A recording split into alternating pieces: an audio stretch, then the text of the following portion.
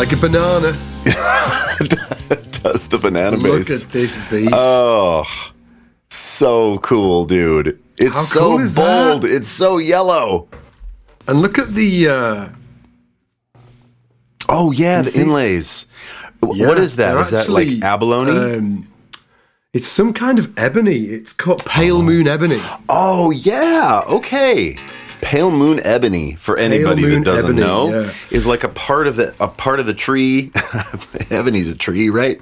It's wood, right? Where it's wood. Not all black. It's like it's streaked with. There's a lot of white in pale moon ebony.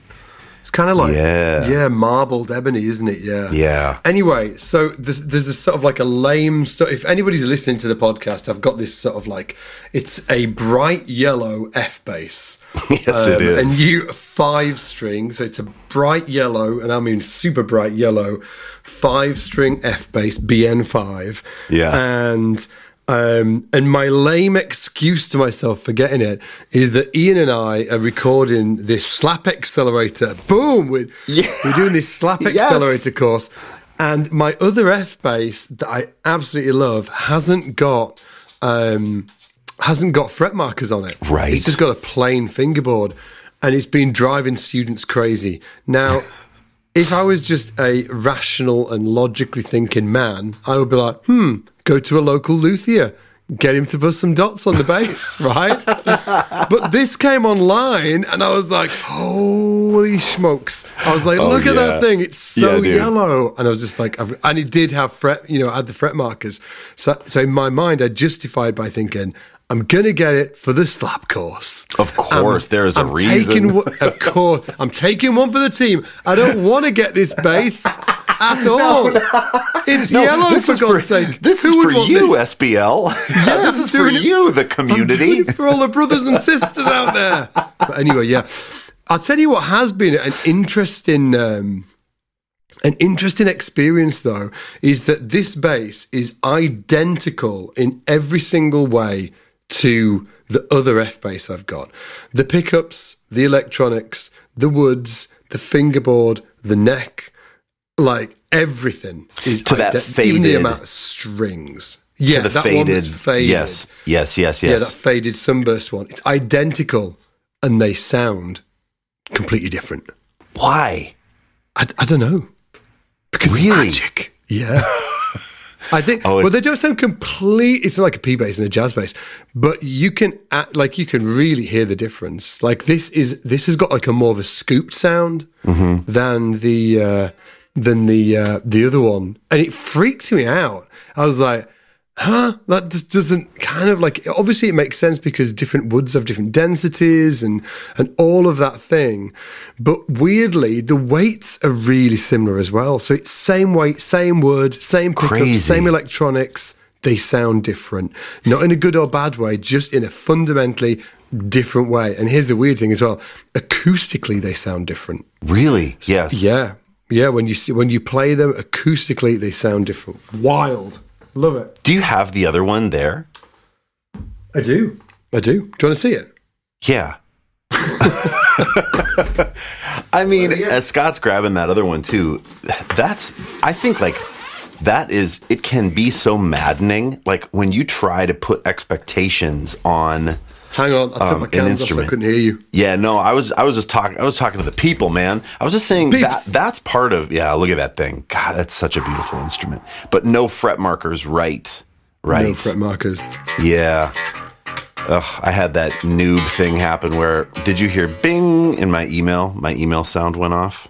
Oh, no, maybe you didn't hear it. Oh, I just outed myself. Usually got to shut that thing down.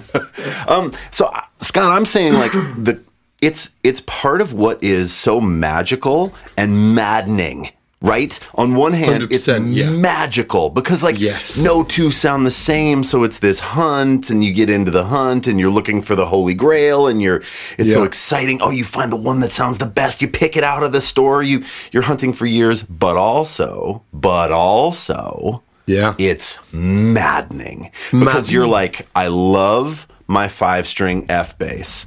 If it only had fret markers, well, I'm just going to get this dope-looking yellow one for the slap course. It's going to solve all the problems. And then it shows up, and you're like, and I wonder, sounds different, too. yeah. Yeah, and I believe you, obviously, that it sounds different. But how much of that do you think is because you fell in love with that first one, you invested some time in it, you really, I mean, I remember when you got that first one, you were like, oh man, am I a 5-string player now? Like, it really started this, you're like, oh, but the P bass. And you even talked about it like it was an affair or something, right? Like you're having this extramarital relations with with this F bass, right?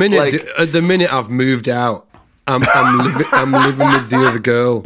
I'm like, I love you, and like we'll always be friends. But you and the P bass have separated. We're separated for we're on a break. We're on a break. Dude. We're on a break, and this other relationship is going great. She's great, and, and yes, she's like. But it's strange, but I've really been enjoying it. Like I really have. But to your point, it is really maddening that the basses do sound different, and it's this like how many jazz basses have you picked up in your lifetime, dude? And they're so different, aren't they? Dude, some of them are just like bang on, and some of them are a bit whack, and like and all of the different variants in between those 2 points. I've got a friend actually who he was an amp distributor for the UK. For Acoustic Image. Shout out to Lawrence Blackadder if he's listening. Cool. And I was talking like many years ago, like about 4 or 5 years ago, I was talking about, I'd love to get into making basses and maybe like, and he was like, dude. Because he's actually distributed basses and he's worked for a luthier and all of that. We actually worked together in the past. And he was like, basses are a nightmare. He was like, amps are awesome. He said, they're all the same. Right. People know what they get in. He said, one's the same as the next, the same as the next. He said, from a retail point of view, they're a dream. He said, like basses and guitars and shit like that. He said, is the exact opposite. Nightmare. They're all different. Nightmare. Yeah, nightmare.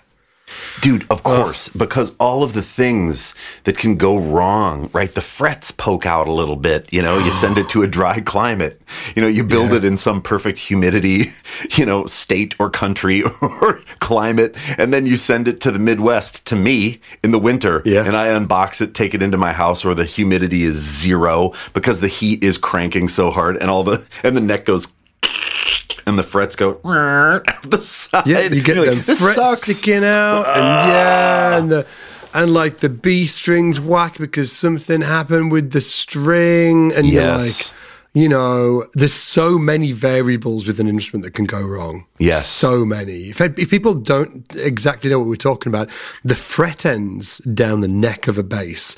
If you put it in a certain kind of like, I guess, is it humidity that does it? Or is no, it's the opposite. It's the lack. Okay, yes, the lack of humidity shrinks.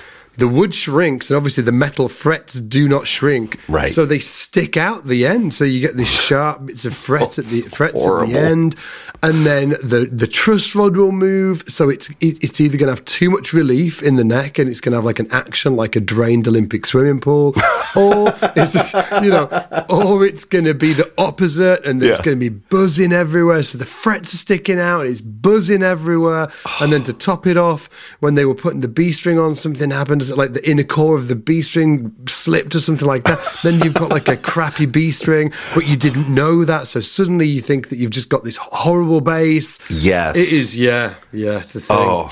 And you have all these expectations.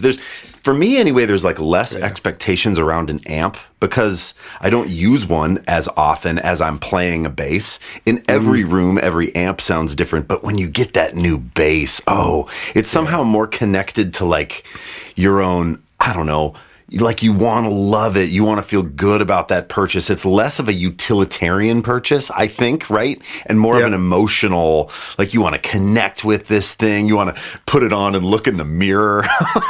Dude. Like see how, put on a different lunges. Yeah, do some lunges. Put on some different shirts, yeah. Like put on the Hawaiian shirt, put the floral shirt. Does it clash? Does it not clash? Like, what is the best shirt to wear with this bass? Dude, I frequently will choose my bass for a gig based on my shirt. Oh! And not the other way around. Sometimes I'll get dressed for a thing and I'll be like, all right, okay. And then I'll like, thinking about taking this. And then I look and I go, oh, that's not, and then it's not even sonically motivated. It's aesthetically motivated. This is a sign of too many basses. But I appreciate the transparency. I really do. I like, like it's like Lisa with her shoes and the dresses, right? Yes, so, I'm not sure about these shoes. Do they match the dress? I'm like, Lisa, I've had these pants on for 2 months. I'm not the guy to ask. Like, I'm just seeing like how long these things will last. Dude, I love it. Rocking those combats, man. It's the best. Dude, I'm 2 months in. Yeah, I'm 2 months in. Great. And what's more surprising than I'm still wearing these combats, right, is that Lisa hasn't kicked my ass and actually called me out for it yet. I'm like, what's going on? Maybe there's an experiment going on her end as well. Like Edwin the other day told me to change my shirt. Edwin's part of the SPL team. Shout out to Edwin.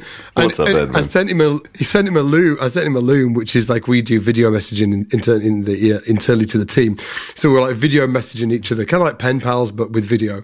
And he just messages me back and he's like, dude, you've been wearing that shirt for like an awkwardly long time right now. He said, I don't want to point it out. I'm just, Yeah, right. I don't want to point it out, but I'm pointing it out. I'm pointing it out. And I was like, yes, I changed the shirt. Dude, the struggle's real, man. Like, it's a busy time. Listen. Okay, Lisa not pointing out the combats thing. Well, it's either a good thing in that, like, she's tolerating, or she's given up on you, dude. She just doesn't care anymore. Yeah. She's got somebody else. I've got the F bass, the yellow F bass. She's got like Simon the fitness trainer from number 37. And his lunges and his spandex. Damn, Simon, and your spandex. Damn you, Simon. Yeah, I mean, hey, I will say too, I fall in love with a pair of pants, a pair of trousers, right? And I will wear them for a crazy, crazy long time also. I mean, your record was 6 months, right? I think so, yeah. Yeah. I think you should be proud, dude. Yeah, I'm just trying to catch up. Oh, and I used to be into like salvage denim, where it's like, you buy this pair of jeans and the whole idea is you're not supposed to wash them for a long, long time because then they kind of, like mold to your body. And boy, they really do. But then like the whole idea is then when you wash them, it really exposes the wear patterns, right? And they call it fades. So like in the denim community, then you've got like really like they're so personalized because then when you finally wash them after 6 months, they develop all this character. And I remember... So it doesn't wash out. It actually, like, it stays... Yeah, well, it washes out of the places that are creased or worn. So it creates this really cool variance between the dark parts of the jean and then the parts that are sort of starting to wear out. And it is very cool. Jean jackets are the same. But I remember, I was really into it with some buddies and I was looking online and I remember reading this thing of like, hey, if your jeans are... this is so ridiculous, but this is true. This is true. And it said, if your jeans start to smell and you don't want to wash them yet because you haven't hit your 6 month mark, put them in the freezer. And so you fold them up, dude. And because we're not sleeping in the jeans, right? You put them in the freezer. We're not? Shit. I didn't realize that. I'll write this down. I'm going to take note of this. Must not sleep in these pants anymore. you put them in the freezer, and apparently what's supposed to happen is all the bacteria or whatever dies in the freezer. That's pretty gnarly. And then you pull them out, right? And then it's cool, and you're good to go. And then you put on a frosty pair of trousers, and you're off. But I remember, dude, I told that to Emily. Your crotch doesn't smell of doom anymore. Doom crotch. That's right. Dude, that is right. Oh, God. Yeah. And I remember I told Emily, and she looked at me and she was like, you are not putting your jeans in my freezer. Listen to me. She's like, listen to me. Those jeans are not going. And then, I had these visions of, just like popping them in, just like fabric touching the ice, like just right on all the, oh my God. And then someone said, well, no, you put them in a plastic bag. And then I said, well, of course, yes, you have to put them in. But all that to say, and then I had a buddy who's actually, he grew up on a farm in South Dakota, and he's a great hybrid. Joel Bowers, man, I love you, Joel Bowers. He grew up on a mint farm, actually, and is a hardworking dude, but also knows something about the city life and fashion and musicianship. And he was way into this denim too, right? And he was like, dude, just wash your jeans. It's all good. He's like, it's workwear. It's workwear. It's designed to go through the laundry every now and again. Just go ahead and wash them. And so I was like, he relieved you. He did, dude. Because I'm like, I'm going to put them in the freezer. I got to, now do I need to get a special jeans freezer? It's just like a little mini one, like a battery powered. Like a camping freezer for the jeans. I regret all of this. Talking about that I used to be into this. I regret it all. Not really, but sorta. Yeah, man, I was way in. So, hey, all that to say, dude, you're doing fine with the combats. It's all good. 2 months in. I reckon I can squeeze another month out of them. My prediction that, once Lisa leaves Simon, or that I'm going to hear about. Maybe that's the indicator. She'll be like back on Team Scott. She'll be like, look, change them pants. It's a good sign. That's going to be a good sign. Oh, that's a good sign. Oh, it's so funny, man. Oh man, we just to shout out to all the listeners right now. What we thought would be a cool idea, one of the things that was it the last episode we did it? No, it wasn't. Was it? It was a few couple episodes back. Yeah. We kind of just chatted and around various topics and just meandered through the episode, and it seems like everybody really enjoyed it. So what we thought about for this episode is, instead of having one kind of main topic, just picking a bunch of stuff and seeing where we go. So we've got we got about 6 different things we could touch on today. More if we wanted to, but obviously it's probably going to be less because we like talking. But so what do you want to start with, Ian? Do you want to start with the top one, or do you want to start more gear related? What do you want to go with? Let me see. I need to change my. We've got take a look. Balance. We've got the amp simulator debate. We've got in-ear monitors and amps. I want. Should you commit to just one bass? Well, I know your answer to that. It depends whether you're sort of you're rocking a Hawaiian shirt or the denim shirt. Yeah, it depends on my outfit. Hey, and I just want to say too, with all of this, I get so many great ideas via DM on Instagram. So when you just need to know, faithful SBL podcast listener, that when you send me a message, I write a lot of that stuff down. If I think it's a good idea, I try to respond to everybody. So some of this stuff that we're going to be talking about as we move along through this idea of the podcast is all from you guys. So thank you very much for those. It's great. And I'll probably do another Q&A thing on Instagram where it's Scott and I would love to answer your questions. Hit me and we'll write them all down and we'll start ripping through them. So I think it's going to be fun.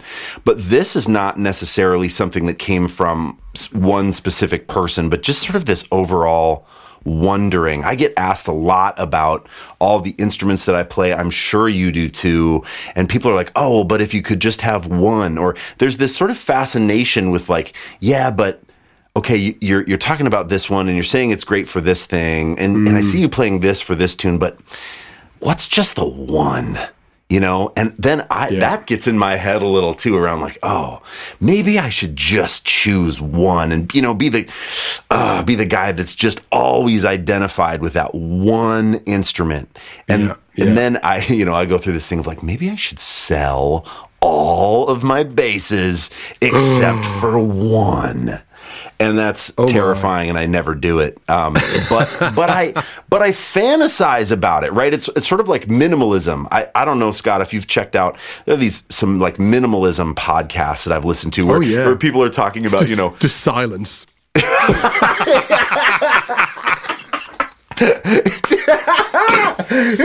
It's just 58 minutes of silence. Yeah. Episode 1. No, dude. They talk about, streamlining your wardrobe so you only are wearing a certain thing all the time. You don't have to make that choice. They talk about only using things that are really high quality, that you really love, and you don't have a lot of shit in your house and in your life. I will say this about the minimalists, though. They typically don't have children. It's hard to be. Oh, yeah, that's a tough one, isn't it? Yeah. It's like all them dudes and dudettes that talk about like freaking morning routines, and you're like, yeah, whatever. Like get a kid in your life. Yeah. I mean? And let's see how that routine stays so consistent for you. Yeah, dude. Yes. Yeah. But I mean, that I have a longing. I really like to travel minimally. I mean, you saw that when I showed up. I've just got a backpack and a bass, and I really try to pack really super light. I like to be nimble, and yet I'm the asshole with all these bass guitars, right? That's so interesting, isn't it? Like just to sort of like call out as well. Like I'm exactly the same in that. On a sort of like I do not have a lot of stuff. Like just bits and bobs and stuff, and I'm always I'm always chucking stuff out. I don't tell Lisa I throw a lot of stuff out or give it away to charity shops. Dude, and never mention it. Dude, like what? Tell me. All kind, like so many glasses and mugs and shit like that. I'm always smuggling them into the car, or like just junk that she sort of like just accumulates. It probably happens about 4 times a year that I'll get like about 2 or 3 bin bags full and just sort of like get it. I've done it with the kids' toys. I've done it. I just like because it drives me crazy. And when I'm traveling as well, I am absolutely the guy that sort of like, I turn up to the airport and everybody's like, oh, have you checked in? And I'm like, no. I'm like, this is my bag. And they're like, what? And I'm like, yeah, this is it. Yes. What? Like I actually, so, because I don't like taking a lot of stuff with me. Me and for neither. me, that absolutely has translated to the bass. And I'm not sure, I think that it's maybe comes from a different place, but I do love to just have one bass. It's when I'm sort of like into a bass, I'm just going to play that one bass until the moment comes where I'm like, it's time for a new one. So this F bass thing that I'm going through at the minute, I imagine it's going to last a good year or 2 years or whatever it is. And then, until something else. But I'm not going to probably swap back and forth. And I'm not sure whether that's driven by the minimalism kind of thing or whether it's driven by the players that I was a huge fanboy of when I was a kid. Yes. Right. Because they were all about the one bass. The Gary Willis, the John Patitucci, the Elaine Caron, all of them guys had their instrument, and it kind of like really sort of like sets me on the fire. I'm just like, it's like part of their sound, right? Dude, and if I ever saw them playing another bass, I'd be like, oh my god, they've got another bass. What's it going to sound like? I'd get really excited about it, and the whole thing. So I'm not sure for me whether it's driven by a kind of sort of like a minimalistic approach or a wannabe minimalistic approach. I think I'm doing a bad job of being a minimalist, but I have definitely sort of like, I don't like a lot of stuff in my life, like, just, stuff hanging about, or whether it's just this sort of, it comes from my fanboydom when I was a kid. Yeah. Well, no, there's something so compelling. Yeah, dude, there's something so compelling about seeing an artist with the instrument that you associate them with, and you see that for a long time. Like, imagine if Marcus Miller just started to play a Warwick. Like, that would be so weird. And I mean, it would be fine, and I'm sure he'd sound great and all, but it would be like a cognitive dissonance. Like, whoa. You know, I think for me, what it is it came from Session World, or at least, I mean, I have a very clear memory of, you know, I had a thing that I was going for in this rock band, and it was bright, and I was playing like graphite necked instruments. And that was a lane, man. I was in that zone. And then I encountered a producer, this guy named David Bendith. Shout out to David Bendith, man. He's so great. Who said, hey, if you want to start playing sessions, you not only need to have some variety, but you need to fall in love with variety. So he was like, you have to fall in love with what a Hofner sounds like, where that applies. You have to fall in love with a hollow body, with flats, a Rickenbacker, a P-bass, right? All those things, and like really find out where they live and how they fit. And so I started to identify myself as a session player, and less so an artist. Less so like, oh, I'm going to make an artistic statement on this one instrument. No, I'm going to be the guy that can do anything, right? And in a way, I really do value that thing of if someone says to me, oh, for this track, it needs to be this, I can always pull it up. I had a guy come over just the other day, and he was like, I want to do the session at your place because I want to hear how this line sounds on like 10 different instruments. And we had a ball. We finally settled on a Guild Starfire, and that was the vibe he wanted. So it's awesome for that. But then I think about this thing all the time of like, but what if I just committed? Like, I know that I could make all the sounds. That's the thing, is I could make a jazz bass sound like all those things, sort of.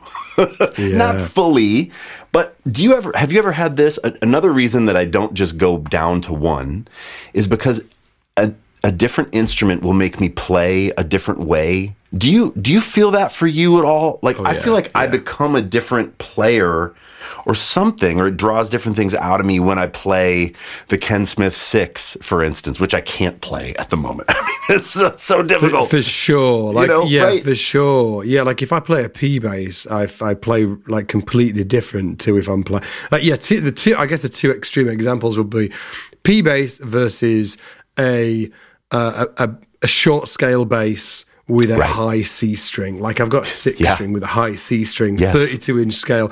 I just play them completely differently. They're just completely different animals. It's like when you get in a Ferrari, you're probably going to drive it slightly different to if you're driving a 4x4.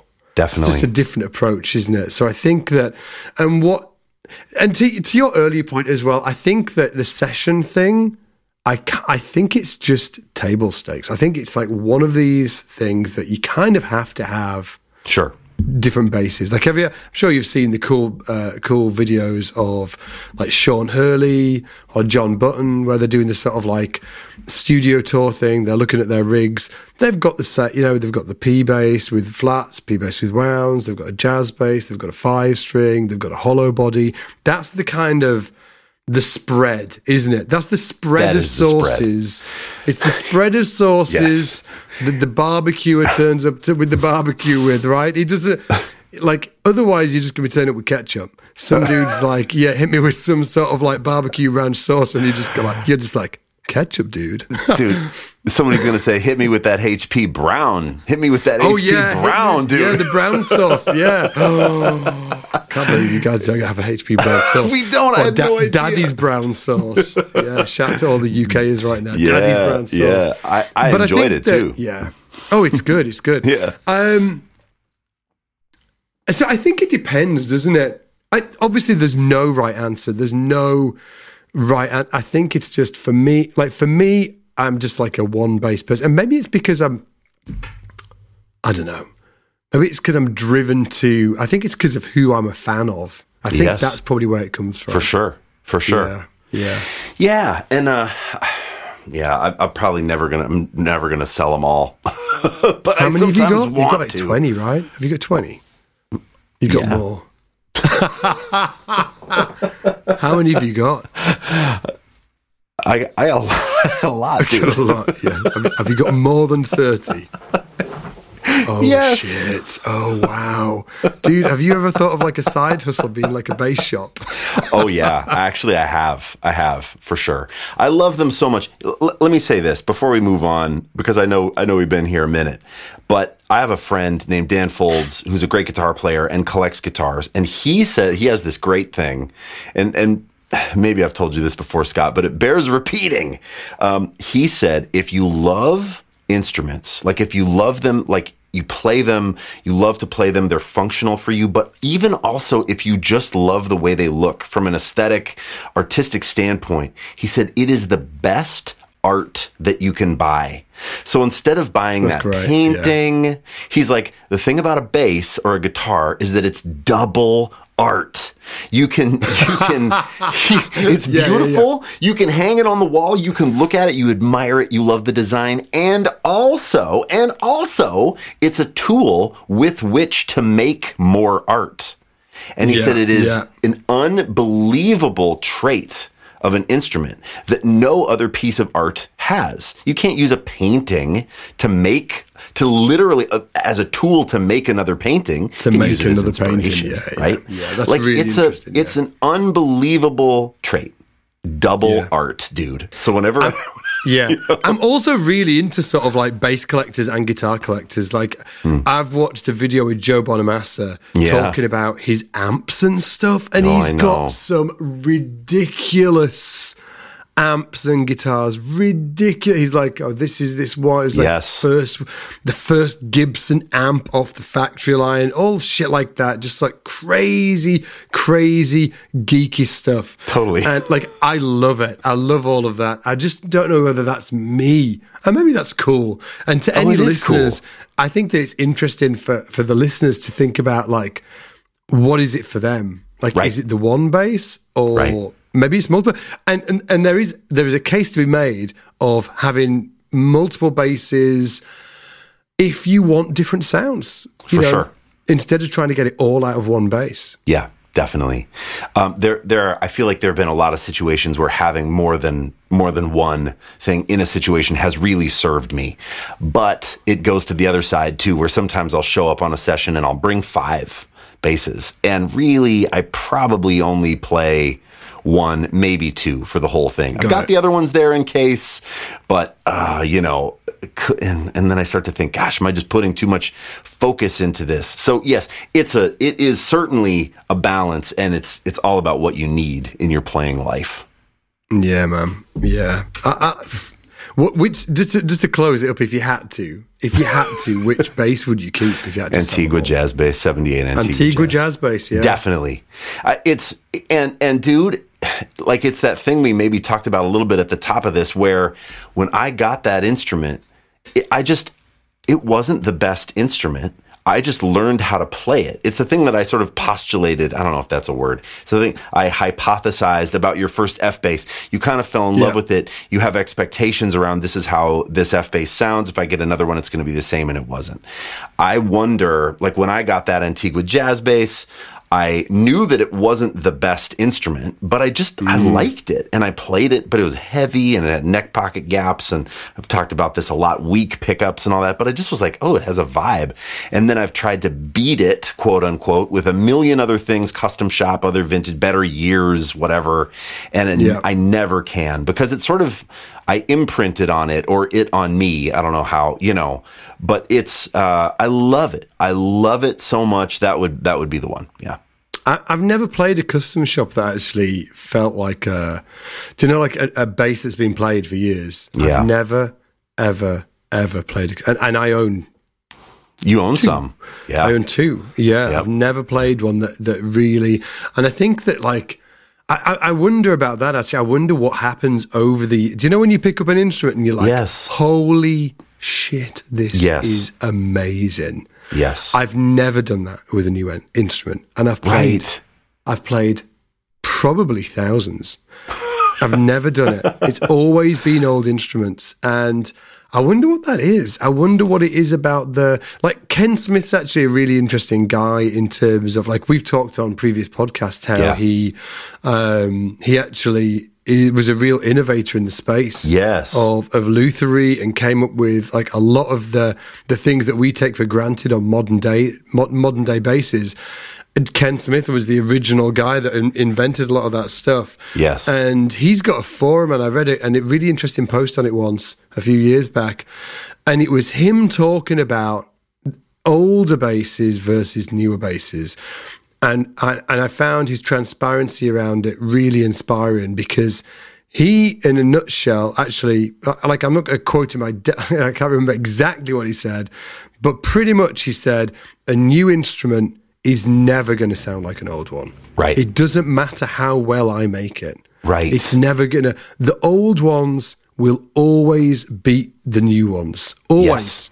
He said, because... I know I can't remember exactly what he said. Because for him, I think it was to do with that, with the woods, the seasoning, like how it changes over the years. Yeah, how it's vibrated. All of that stuff. Like the vibrate. Like, I'm sure he went into more detail, but it was really interesting that he believed it so much that he was willing to be transparent about it and open about it and say, hey, my new basses will not be as good as my old basses. They will be in time. Yeah, they will be in time, but not straight off the factory floor or off the workshop floor, which I found really interesting. Damn, I played this jazz bass once, man. Oh, natural. It's late 70s. It was so good. 70s, and somebody had bought it. I was gutted. Dude, I sat there and I played basses all day, and then there was this one bass. Dude. So good. Oh, yeah. I know. Here's the thing as well. There was like a few jazz basses in that shop. There was nothing special. If you'd been ordering it online, you wouldn't have chosen that one. Right. It probably would have been the last or second to last one that you would have chosen. But it was not only the best one of the bunch, it was the best jazz bass I've ever played in my life. Like, in the world. Incredible. It was in the world, yeah. Why? Because it had that. Do you know when you pick something up and you're like, what the heck? This is amazing. Mm-hmm. This is incredible. It just feels great. It was one of those basses. That dude, you need to play my 68. Yeah. The 68 beat up Sunburst one that I have, that I always have flats on. That is a very close second to the Antigua, and sometimes I go back and forth. But that is a vintage instrument that I picked up, and I played a G. I just plugged it into an amp at a store and thought, oh, this thing is cool. Whatever, though it probably sucks. And played a G, and it just was like it just played this perfect, beautiful, fundamental note, and I was like, "Oh God!" One note, and I was like, "Well, I've got to figure out how to spend thousands of dollars on this thing." Yes. Have you had rounds on them both? Have you like properly A/B'd them before? Yes, and they are wildly different. Wildly different. Like the 68 has this big bottom and really like glassy, beautiful top end, whereas the 78 is like snarlier and meaner sounding, no matter what strings are on it. I mean, they're completely different animals. And that thing you said about jazz basses being different, I feel like it's a jazz bass thing. Do you think so? Like P basses, I kind of somehow, for me, whenever I play a P bass, I'm like, yes, this is a P bass. They're much more consistent, yeah. Yeah, right? And is it something about the pickups in a jazz bass, and because you can combine them, they kind of all combine in kind of a weird way? It's freaking witchcraft, isn't it? It's like, I've got no idea. I've never even thought about that. Honestly, when you said that, I was like, holy crap. Yeah. Like, I've played so many P basses. Like, some of them have more of a mid scoop than others, but it's nowhere near as pronounced as jazz basses. Some jazz basses, like, to your point, that they've got like quite a lot of mid in them. Yep. Like they've got like almost a mid bump. Other ones, super scooped. Just and outputs are wildly different, and the super top end is completely different. The soloing the pickups. I mean, it's so crazy. When people ask me, like, hey, I'm gonna get a jazz bass, what should I get? I'm just like, oh dear God, I don't know how to answer it, because they're so different. Every single one. And the P bass, I always say, do you want a P bass to play as like your instrument? Do you want, then maybe do the Hunt. But if you just want a P bass for like a stable, I need a P bass for a craft like it's a drill bit. Get any P bass. Get any P bass. Yeah. I've played great P basses just like that aren't even P basses. Like they're not even a Fender. They're just sort of like I actually went to a rehearsal recently.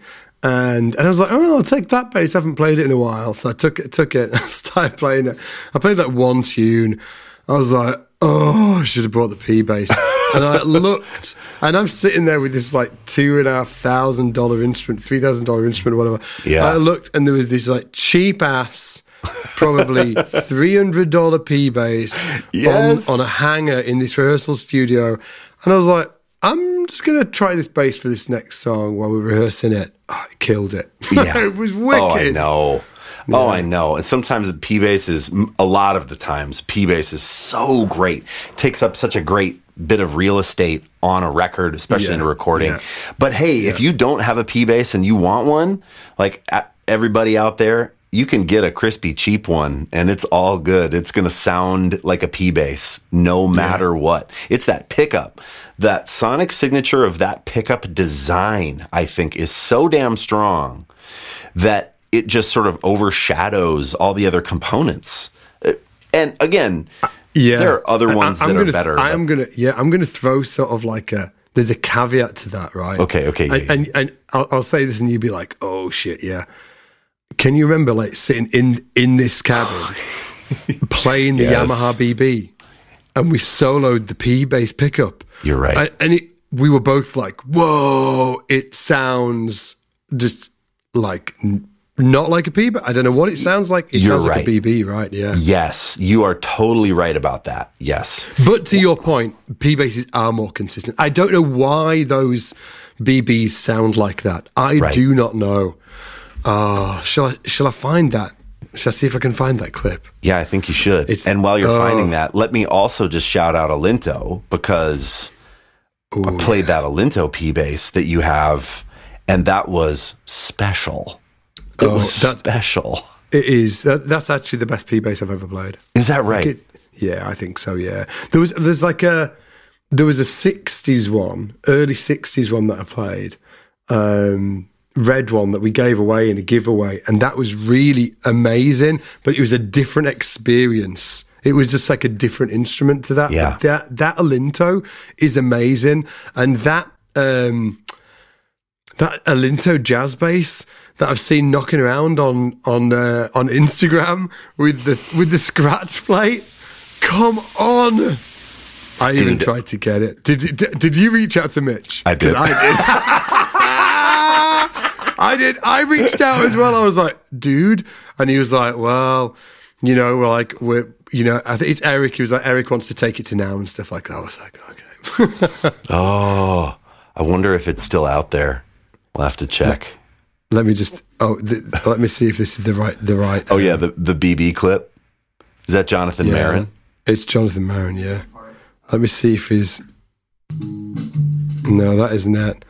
There's this particular, that's it. Mother of God. Turn it up. Bass line? Turn it up, Divine. Let me see. Tell me if you can hear this. I'm going to turn it right up. Here we go. For the listener.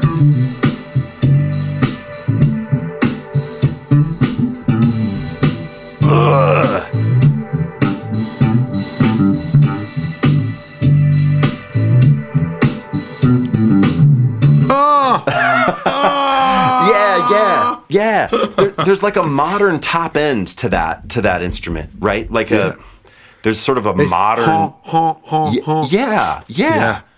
And I remember it's so funny because I said something like, oh yeah, but of course it's the player.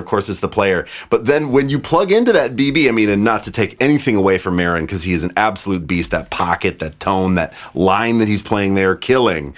But I mean, we plugged in that bass and played it. We're like, oh yeah, that's that sound.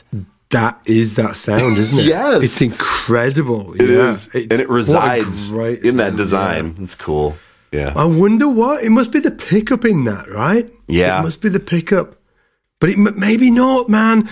Like, because I've played, let's just go down this rabbit hole a little bit. Let's do it. Like, if I play that bass, oh man, it's such a head melter, isn't it? If I play that bass sonically, it is different. Sonically, it's different acoustically than the P basses that I've got. Fender, yeah. And I wonder, partly it's neck through. It's neck through, right? I mean, that's a big difference. Like, a Spectre essentially has a P bass pickup in it. It's reversed, but a Spectre bass with a P pickup in it sounds nothing like a P bass. Fender. No, nothing. And I mean, it's obviously the woods. Yeah, it's the woods. It's the neck through construction versus bolt on is definitely a thing. There is there's a more consistent sustain, and I used to think this was BS, but it is not BS. There's like a compression and a sustain with through neck instruments that they don't have the same almost like dynamic range as a Fender. Like, on a P bass, when you hit it hard and it's like, wow, like it barks really hard. It's like the BB does that too, but it's almost more contained sounding. You know what I'm saying? Yeah. Like it doesn't have the same like throw that a P bass does, but it's barky, but it's almost like tighter. Like the notes last a little longer, but they don't have that extreme like big transient on the attack of the note that a Fender does. I think it's like a tighter. It's like the mids are different, and it occupies sort of like a narrower sonic space. I think than a P bass, something like that, right? I mean, dude, if we knew, we wouldn't be talking about it. We'd be like, of course it's this reason. It's the tuner. It's the tuner alloy. Thing is. It's the tuner alloy, and like bridges as well bridges do have a big kind of like they do affect the sound for sure. Like bridges, I've seen there's even like YouTube videos where people are swapping out bridges like high mass for like a lighter one or a brass one, and they do sound different. It is an endless, fascinating, it is, and painful. I know, dude. Spiral of doom. Oh my God, yeah. You can just you can drive yourself crazy. I mean, but also I think it's fun. I really do. I enjoy the like, I wonder if I did this, if it would get me closer. Just as long as, I think it's healthy as long as you have a goal in mind and you're not just tinkering to tinker. That said, sometimes I probably just tinker to tinker, but like I'm always trying to make a change or play a different instrument because I'm going for a different goal. It's never like, what's the thing that everybody's doing on the forums? I fell prey to that when I was younger, but now I don't care about that stuff at all. I just am trying to make choices based on what I'm going for sonically, either with pedals, with amps, with bass guitars. But I do wonder about stuff like that. Like, I wonder if I change the pickups on this, or if I just change the bridge pickup, if that would blend better with, but it's always with a goal in mind, I suppose. And then it's pretty fun, but it's also maddening. Do you worry that by swapping around basses, to your earlier point of when you play a different bass, you play differently. Mm-hmm. Do you worry at all that it's a bit of a loaded question because I worry about it? I'll put it to you. Do you worry at all that swapping from different instruments doesn't give you the ability to really like learn get your feet, like your fingers right into the grain of the wood and sort of like, so like somebody that jumps to mind when I'm trying to kind of articulate what I'm saying here is Gary Willis. When he's playing his fretless with that sound, it's like it's almost like the sound is part of him. Yes, it's like it's like part of his soul, right? It's integral to like how he plays, and because so his playing develops with the instrument almost. That's what I guess. That's what I'm saying. And if we swap around different instruments, do we do our playing an injustice in sort of like exploring a particular sound over a long period of time? Yeah. Do we sort of dilute our voice, or do like Marcus Miller, right? The way he plays is actually a lot to do with his instrument as well. That's true. If you swapped it out and put it on a P bass, it's not going to sound like him. No, you're right about that. You know, it's like it might kind of, but it's not going to, you know, you're not going to, you know, when you hear Marcus on a record and you're like, it's Marcus Miller. Of course it is. You know, of course. Yes. Right. Same thing with Gary Willis. Like, I listen to it and I'm just like, that is, and he's had that sound for years. Yes, he has. That's right. So he's been sort of like exploring that sound and growing with that sound. I don't know. It's just, I guess, a thought. I definitely feel that. I think that's why I fell in love with that Antigua jazz bass, because when I bought it, it was the first jazz bass I bought. So I'd had these other things, but it was the first like Fender passive jazz bass. Now I'd had a lot of quote unquote better ones, like, you know, made by Modulus or whatever, that were like active and more expensive. But my passive game started with that Antigua jazz bass, and I put in tons of time. I remember I took it on a train. We went on this train trip and I played it the whole time on the train.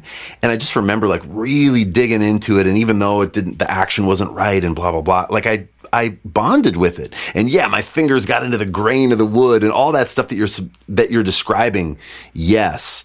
I resonate with that. My one bit of pushback is this. I think that we develop a thing. I think you have this. You have when I was in the UK watching and listening to you play in the room with you, you have such a strike. Like when you play the bass, you play it with force, and yet somehow you're not getting a lot of buzz, and like you have such a strong, like impactful right hand concept that when you play any bass, it sounds like Scott Devine. Any bass. Now that said, if you played the same line across a bunch of basses, I would think, oh, that sounds different. But the essence of the playing is there because it's your hands. And another thing that I noticed that on is when I went and saw Geddy Lee with Rush on one of the very last tours they did, it was after he'd become a bass collector, which is so odd. Like for so long he wasn't, and he would have love affairs, periods of monogamy with one instrument for a long time, and then he would switch. But I mean, I'm talking like a decade with one thing, and then he would. But he, at the end of Rush, before Neil died, I think it was a tour right before Neil passed, he brought out his whole bass collection on the road. And every tune, dude, he switched. Every tune. And guess what? They all sounded the same. All sounded the same. Dude, I'm talking Gibsons, Rickenbackers, Fenders, so many different things. I bet he had 20 instruments on that tour, and they sounded the same. And I think that partly that's actually a really cool thing. Like, I think that's something that you have for sure. I definitely have brought different instruments into situations. I have a drummer that I play with a lot who tells me, he's like, man, that bass is the craziest looking thing I've seen you play. And if I close my eyes, it just sounds like all the other basses that you bring. You know? And I actually I think that that's good. I think that that's a good thing. Yeah. You could play any bass, and I still know it's you by your vocabulary, like the things you choose to play on the instrument, and your right hand concept. Yeah. Isn't it interesting that I've seen this happen in sort of like two different circumstances. When you watch somebody on a screen, there is a certain percentage of minutiae, important minutiae, that is completely missed and doesn't translate. Absolutely. So when you came here and I started playing, you were like, whoa. Yes. You're like, wow, like your hand, like it was kind of like surprising to you how hard I was hitting the strings, right? And for me, it was the opposite. I was like, whoa, you're playing really lightly. And it was this sort of like, so we had this sort of like opposite experience. You were like, wow, you're playing hard. And I was like, whoa, you're playing really softly. Yeah. And if I watch you on Instagram, I would not think that. Yeah, you've got this massive sound.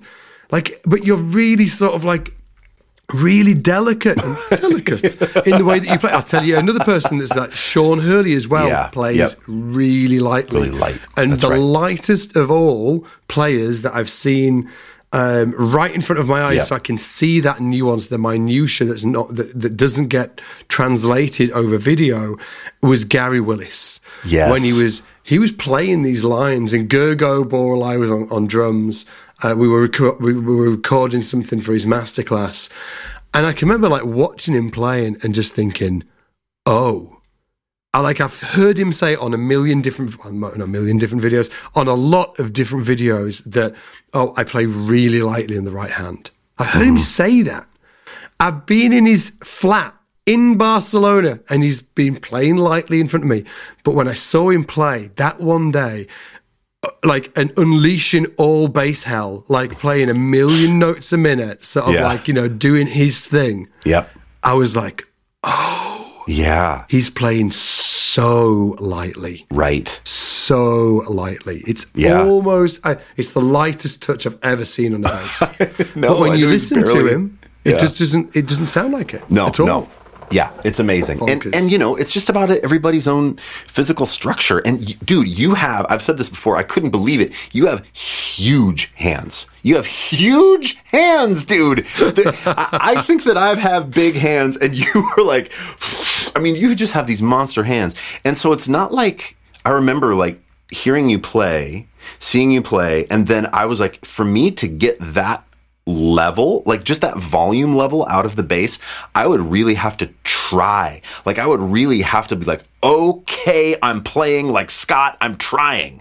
But it's not that for you. It's just the natural way. It's the way you play. It's natural. You're not trying. You're not trying to strike it hard. We were trying to emulate each other, weren't we? I was trying to emulate how lightly you play, and you were trying to emulate how hard my right hand plays. Yeah. And we were both like, whoa, this is so weird. It was so cool. It was so cool. And so I do think that concept, if you kind of develop into a certain style of technique, or a certain kind of like right hand thing, that does go across all the instruments that you play, regardless of the brand or the strings or whatever. So, but you're right. Marcus wouldn't sound like Marcus on a P bass with flats, dude. Yeah, it's strange, isn't it? I'll tell you what, man. We promised the guys, we were like, we've got like various topics today. We're just going to like sort of like roll through these various topics. I know. We did one. We did one. Maybe we'll try next time. I love that.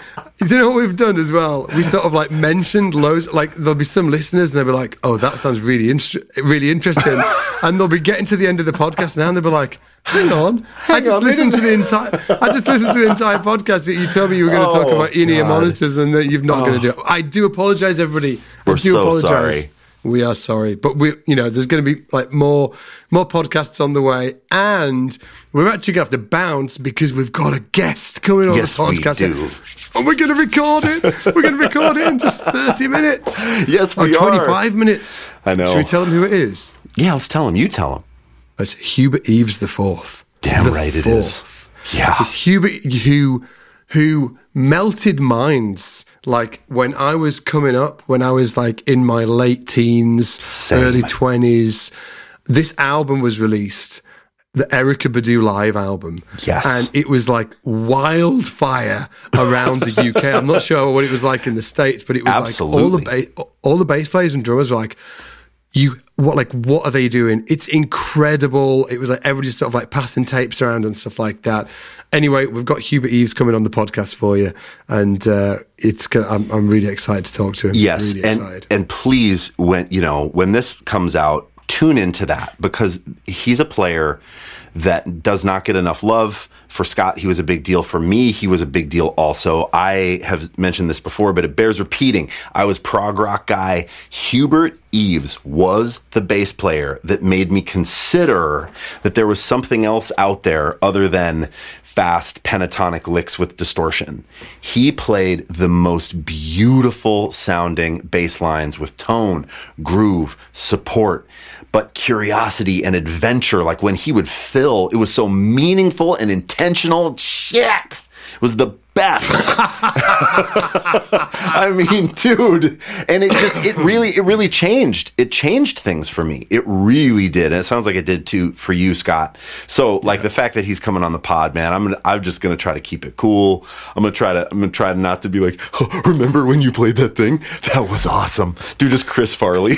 It's just like, remember when you played that show with Erykah Badu and they recorded it and put it out on a CD called Erykah Badu Live? He'll be like, yeah. I'll be like, that was awesome. That is exactly what I'm going to do. I'm leaning in, baby. Oh, man. It's going to be good. awesome. Yeah. Yeah. Dudes, thanks for listening. We will catch you in the next one. Take it easy. Bye. Cheers, everybody.